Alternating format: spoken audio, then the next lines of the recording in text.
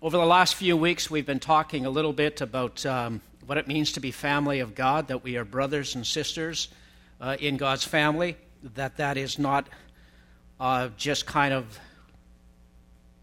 cozy language, it's who we are. We are brothers and sisters. We talked a bit about the fact that we are described in the Bible as being the body of Christ, that many parts to our own bodies help our body work well. The same thing applies to the church, that one body, but many parts within the church that help the church to build itself up in Christ, that there's a role to play for every one of you, and that the smaller roles are perhaps the most significant in the family of God. By smaller roles, I even mean practical helps within the church. And there are several passages in the New Testament that talk about helps as spiritual gifts. And I'm always curious about exactly what helps did you mean there. But when I came to Creekside this morning, and even before I walked in the front doors, I could tell that all the tables were already set up. It used to be that I would come, reasonably early, not as early as the worship team, but reasonably early, and would start setting up tables. And I've noticed the last little while that every Sunday, by the time I come through the door, they're already set up. And to me, it's like, oh, that's awesome. I am so thankful. I'm not sure who did that this morning, but I want to say that is a practical help within the Church of God. This morning, the number of people gathered at the front here, not only little children, but the number of adults who are committed to that ministry is a help within the Church of God, within the family of God, and it probably is as significant, if not more significant, than any other role. So I really do believe that. And the last Sunday, I think I spoke last Sunday, talked a bit about connecting within the church, that even within a Creekside context, you might say, well, you're such a nice, small, cozy church. Everybody must know each other like so well. And yet, even within a small church spread out over a large geographic area, the church at times needs to be intentional about connecting with one another. And so I talked a little bit about care group ministry as being something that I think as a church we need to think about, pray about, seek to provide for people who are truly looking for connection, a way to connect within the church apart from a Sunday morning. So if God is talking to you about that, whether it's in terms of opening up your house, of being a leader, of maybe starting again a care group that sort of operated for a while, kind of took a break, maybe it's time to revive that. I believe that we need in our church family to connect with one another in a way that's close enough that we can share our life and pray for one another. But today, we're jumping into the book of Ephesians. We're doing that pretty much at Willow Park. We'll do it in a slightly different way, but we're going to work our way through, and I'm excited about it. It's, I think, quite an amazing, we sometimes call it a book of the Bible, but it's actually a letter. It's short, 6 chapters, but I would say it's packed full of what we might say is sound doctrine and theology. And it is full of encouragement about who you and I are in Christ. And it has very straightforward language about how that should be reflected in how we live, in how we walk through this world. So I'm excited about it. And when I said that Ephesians talks about who we are in Christ, the blessings we have in Christ, I think that is what we need to grab hold of this morning, that Paul might say, check your citizenship papers, grab hold of the blessings, the benefits, the hope that lies within our position as children of God, as joint heirs, quite amazing, as joint heirs with Jesus Christ. Paul spent about, I think, roughly 3 years in the city of Ephesus. I believe it was during his third missionary journey. This was no rural prairie town. It was a metropolitan, multicultural city. It was a commercial hub. It likely had very many wealthy people, wealthy businessmen, and it certainly had people who were involved in spirituality of some kind. You might say that if Rome was to New York, what Ephesus might be to LA, or in the Canadian context, Rome might be to Toronto, what Ephesus is to Vancouver. Big city, probably 250,000 people. Paul knows this city. He knows it well. Paul knows this church. He spent time there. He would have loved those people, and that church would have loved him. It's in Ephesus, if you read the book of Acts, that a riot broke out in that city, kind of incited by businessmen who saw that their lucrative business, they made silver shrines of the goddess Artemis. And then when Paul began preaching the good news of the gospel of Jesus Christ, people realized, you know what, we don't need these shrines. They're empty, they're man-made, and a riot broke out.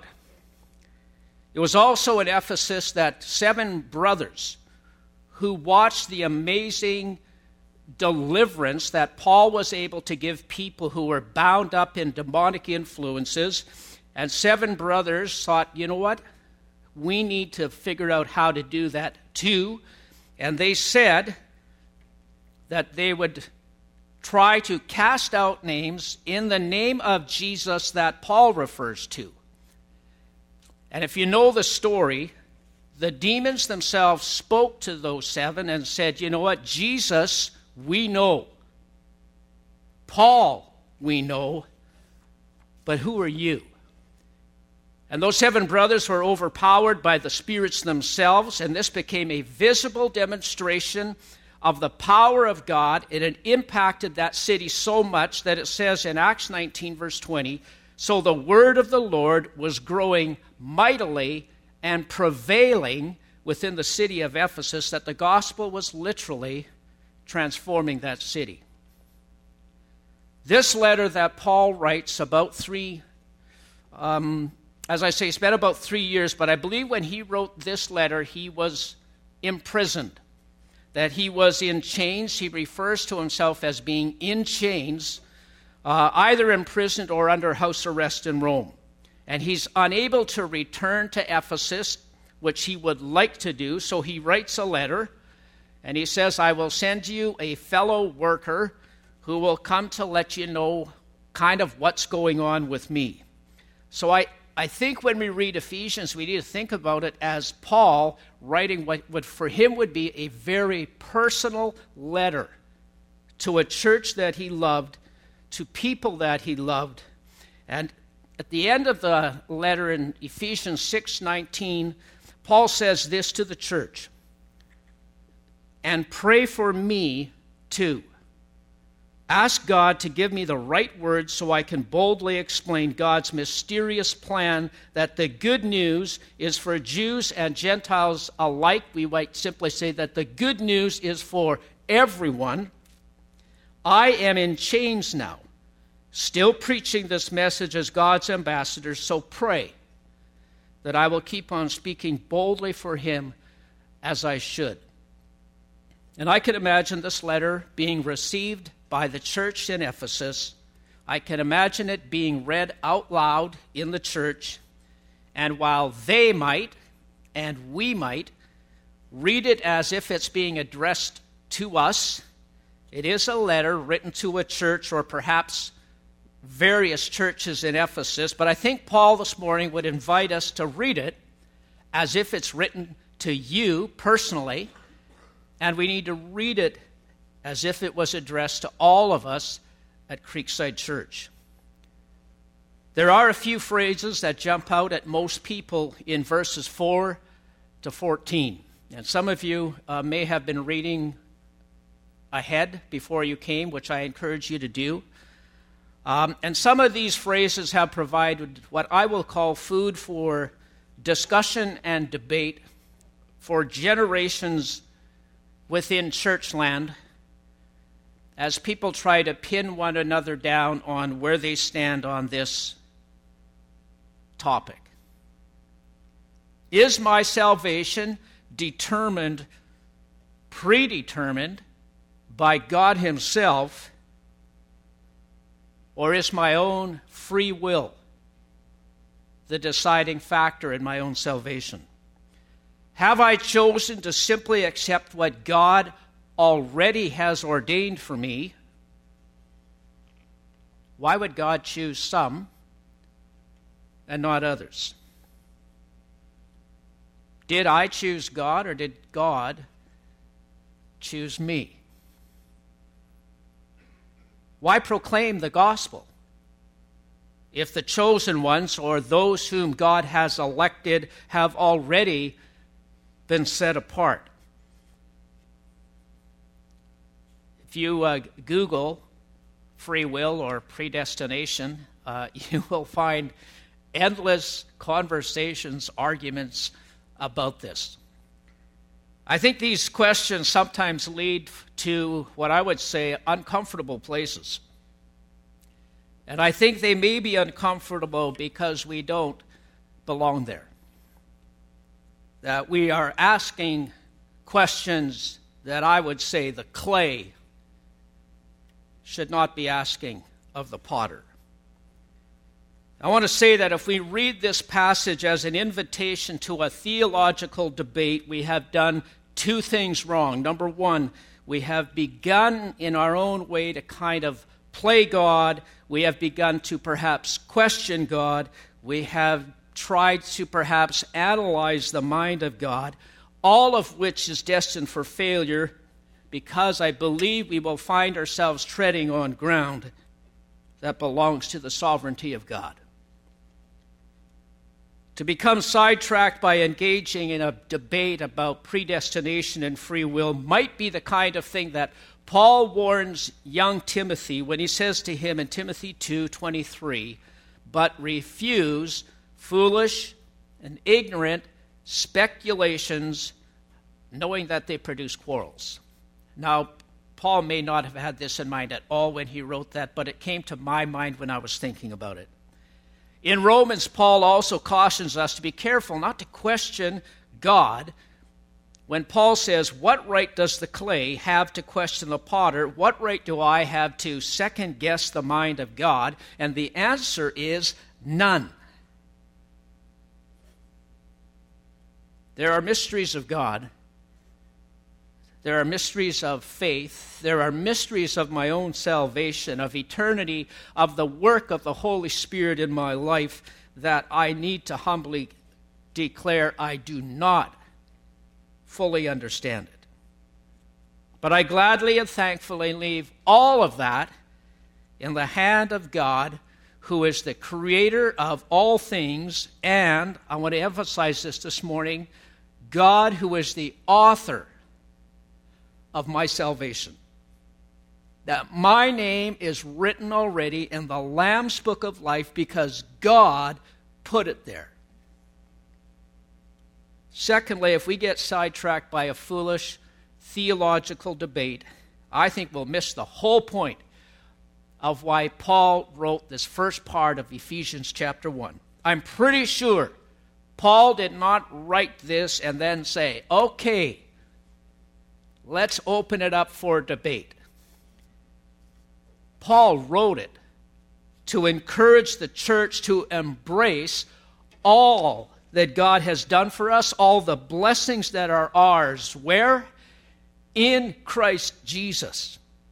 And he says to us in Ephesians chapter 1, grab onto those. Believe them. I think when we read these verses in the beginning of Ephesians, we would do well to remember Paul's own conversion.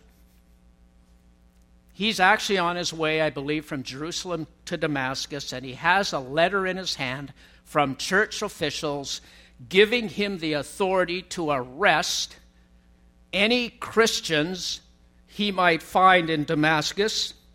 He has the authority to drag them out of their homes.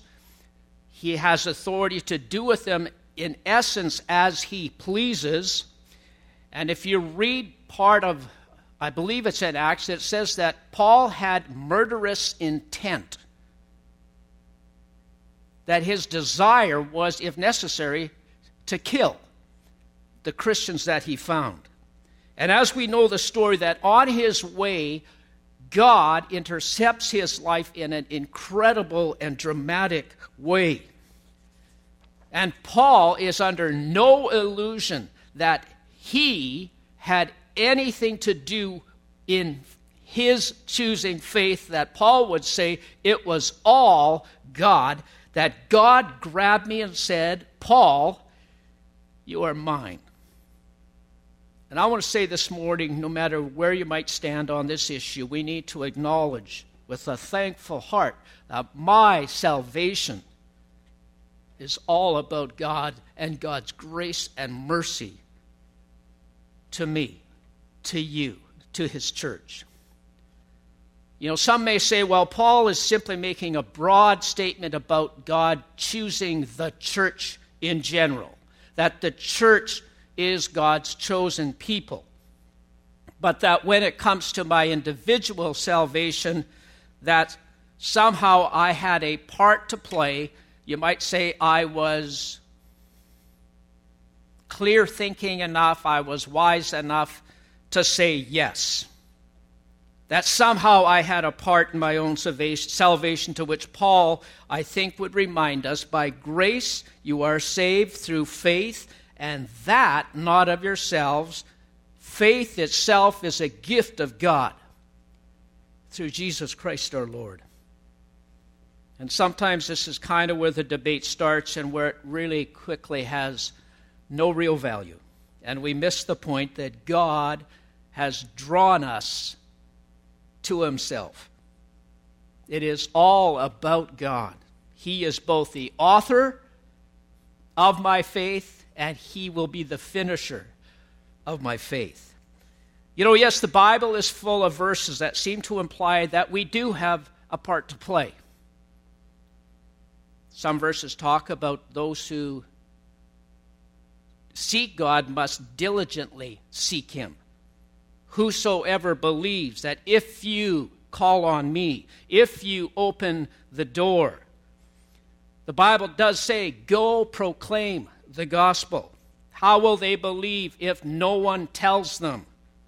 God is not willing that any should perish, but that all would come to a saving knowledge through Jesus Christ. And all of those seem to imply, some human responsibility or some human response.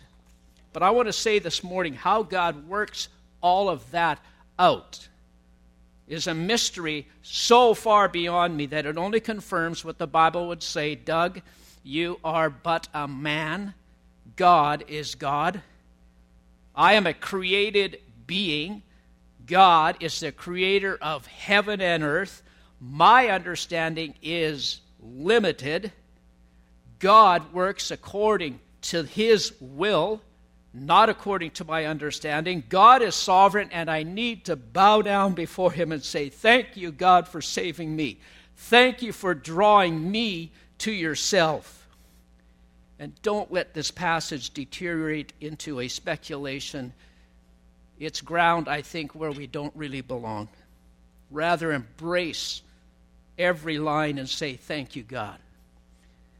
I'm going to read the first, I think it's verses 3 to 14. They might be on the screen, I'm not sure. It's an amazing, in this passage it talks about God, our Father. It talks about Jesus Christ, our Savior. It talks about the Holy Spirit, who is the presence of God living within us. And it says, all praise to God, the Father of our Lord Jesus Christ, who has blessed us with every spiritual blessing in the heavenly realms, because we are united with Christ. Even before he made the world, God loved us and chose us in Christ to be holy and without fault in his eyes. God decided in advance to adopt us into his own family by bringing us to himself through Jesus Christ, and this next line is quite amazing. This is what he wanted to do, and it gave him great pleasure. That God takes pleasure in you and me as his children. And I thought about that a bit from the context of Carl and Vanessa, who in the last little while have adopted into their family a brand new little boy. And I would say that it probably has brought them great pleasure. God says that about you and me, that God finds great pleasure in you as his son and as his daughter. So we praise God for his glorious grace he has poured out on us who belong to his dear Son. He is so rich in kindness and grace that he, through Jesus, purchased our freedom with the blood of his Son, forgave our sins. He has showered his kindness on us along with all wisdom and understanding. God has now revealed to us his mysterious plan regarding Christ, a plan to fulfill his own good pleasure, and this is the plan. At the right time, he will bring everything together under the authority of Christ, everything in heaven and on earth. Furthermore, because we are united with Christ, we have received an inheritance from God. It's already waiting for us. It's already there. For he chose us in advance, and he makes everything work out according to his plan. God's purpose that we Jews, who were the first to trust in Christ, and you have to think about within the context of the New Testament, would bring praise and glory to God. And now you Gentiles, and we would have to say, well, that's us, have also heard the truth, the good news that God saves you. And when you believed in Christ, this part to me is amazing. He identified you as his own by giving you the Holy Spirit, whom he promised long ago. The Spirit is God's guarantee that he will give us the inheritance he promised, that he has purchased us to be his own people. And he did this, why? So that we could glorify and praise him? Yes, not because we can say, well, I was pretty smart to say yes to this invitation. He did this for his own glory. When I thought about those verses, they start with Paul praising God and acknowledging that even in the end, my salvation is meant to glorify God. The church itself is established for his glory. And how all of this works itself out in the here and now, I think, is part of what Paul emphasizes in this message. You need to know the blessings that God has showered upon you in and through Jesus Christ. You need to know that God has called you, Jesus has redeemed you, and the Holy Spirit has sealed you with a promise that you belong to God, I belong to God. We need to think about that. We need to walk as if we actually believe it, and we need to embrace it in a way that David did in Psalms 139, 16 to 18. He said to God, you saw me before I was born. Every day of my life was recorded in your book. Every moment was laid out before a single day had passed. How precious are your thoughts about me. Oh God, I cannot even count them. They outnumber the grains of sand, and when I wake up, you're still with me. It's a great promise to wake up every morning to know the God of the universe is still with you, and he calls you his son and his daughter. And I think it would be a good idea at some point to read these verses in Ephesians and simply jot down everything we have been given as children of God. Every blessing, every promise, every gift, write them down and claim them as part of your inheritance in Christ. 1 John 3, verse 1 and 2 says, see how very much our Father loves us, for he calls us his children. And that is what we are.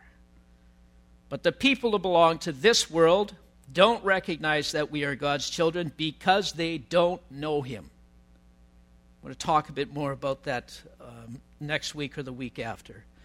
Dear friends, we are already God's children right now, but he has not yet shown us what we will be like when Christ appears, but we do know that we will be like him, for we will see him as he really is. I jotted down a few of the blessings that are listed in this chapter, in the first 14 verses. There are blessings that I would say that come from God, our Heavenly Father himself. Number one, he's blessed us with every spiritual blessing in Christ. Not part of it, every spiritual blessing in Christ. Number two, that before God made the world, he loved me and chose me. He loved you, he chose you, he drew you to himself. Number three, God has adopted me into his family. Extended to me grace through Jesus Christ. In this chapter, there's also a list of the things that we have within Christ. Number one, he has redeemed us. He has saved us. He has forgiven me. He has showered his grace upon me. He has made known the mystery of God's will, and I put in brackets that he has opened my eyes. I think about this sometimes when I think about people we know who may be very close to us, who are outside the family of faith, and I think about why are my eyes open to the goodness and grace of God, and why are other people resistant? And how can I get their eyes to open? And I don't know. It is the work of God in their life. But we need to say thank you to God that he has chosen to take our blindness away and open our eyes spiritually. And not lastly, because you could probably add more things to this list, that we have in Christ an eternal inheritance, that you will share in the glory of Jesus. We will be there with him, joint heirs with Christ. I was sent a little message this week in my email. Had some difficulty opening it up, but that's usually my problem. But there was enough in the message that I thought, okay, although I can't read it in my email, it was something about a woman and a fork. So I went to Google and put something in there like woman and a fork. And I realized that probably many people have probably heard this story, but it's beautiful. And it was about a woman who I think was anticipating her own death, that she knew death was coming, and one of her requests was that when she died, she wanted to be buried, but she wanted to have a fork in her hand. And it seemed a bit of an odd request to ask for a fork, and so somebody had asked her, why would you want to have a fork in the coffin with you? And she said, well, throughout my life, there are many times when we would sit around a meal, and sometimes when kind of the meal was over, sometimes people would say, oh, you might want to keep your fork. And she grew to know that phrase meant that something even better was coming. And in a food way, okay, we're talking about dessert. For her, it was simply a spiritual declaration. She's heading to something better. I thought it's a beautiful story. Blessings of the Holy Spirit. When Paul describes us, he says that the Holy Spirit of God has sealed us, that he has declared us his property. I think that is so amazing. And I think at times when we go through life, we don't necessarily feel all of this. We don't sometimes are aware of what we have in Christ. And I think Paul would say, read Ephesians chapter 1, verse 3 to 14. Spirit of God is the guarantor of our eternal inheritance. I want to end just by saying, this opening of Paul's, I'll call it a letter of love and encouragement to his brothers and sisters in Ephesus, is not filled with controversy. Don't let it go there. It is filled with the matchless grace and love of our Heavenly Father for me, for you, for His church, and yes, for those who have yet to believe. That we are asked in the New Testament to continue to proclaim the good news, to share the gospel, that there are those that God still intends to draw to Himself. To the message of grace, of forgiveness, of freedom, of love, of new life, an invitation to embrace God's call on their life. Continue to pray for those people in your own families, those that you connect with, draw them to Himself. I want to say these 14 verses form the basis for everything else I think that Paul talks about in Ephesians. And Paul might say to us this morning, whenever you doubt, whenever you begin to question things of faith, whenever you're struggling, whenever you might feel disconnected from God, reread these verses. It's a reminder about how much God has loved us and who we are in Christ Jesus. Let's pray.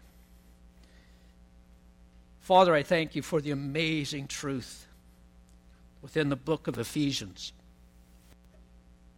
And Father, this morning I just simply want to declare I'm so thankful, God, that You drew me to Yourself. Father, would You continue to open our eyes to the blessings we have in Christ, to the hope that lies ahead of us. And Father, would the Holy Spirit of God continue to speak into our lives and show us how to walk. We thank You for that as a church here at Creekside. In Jesus' name, amen.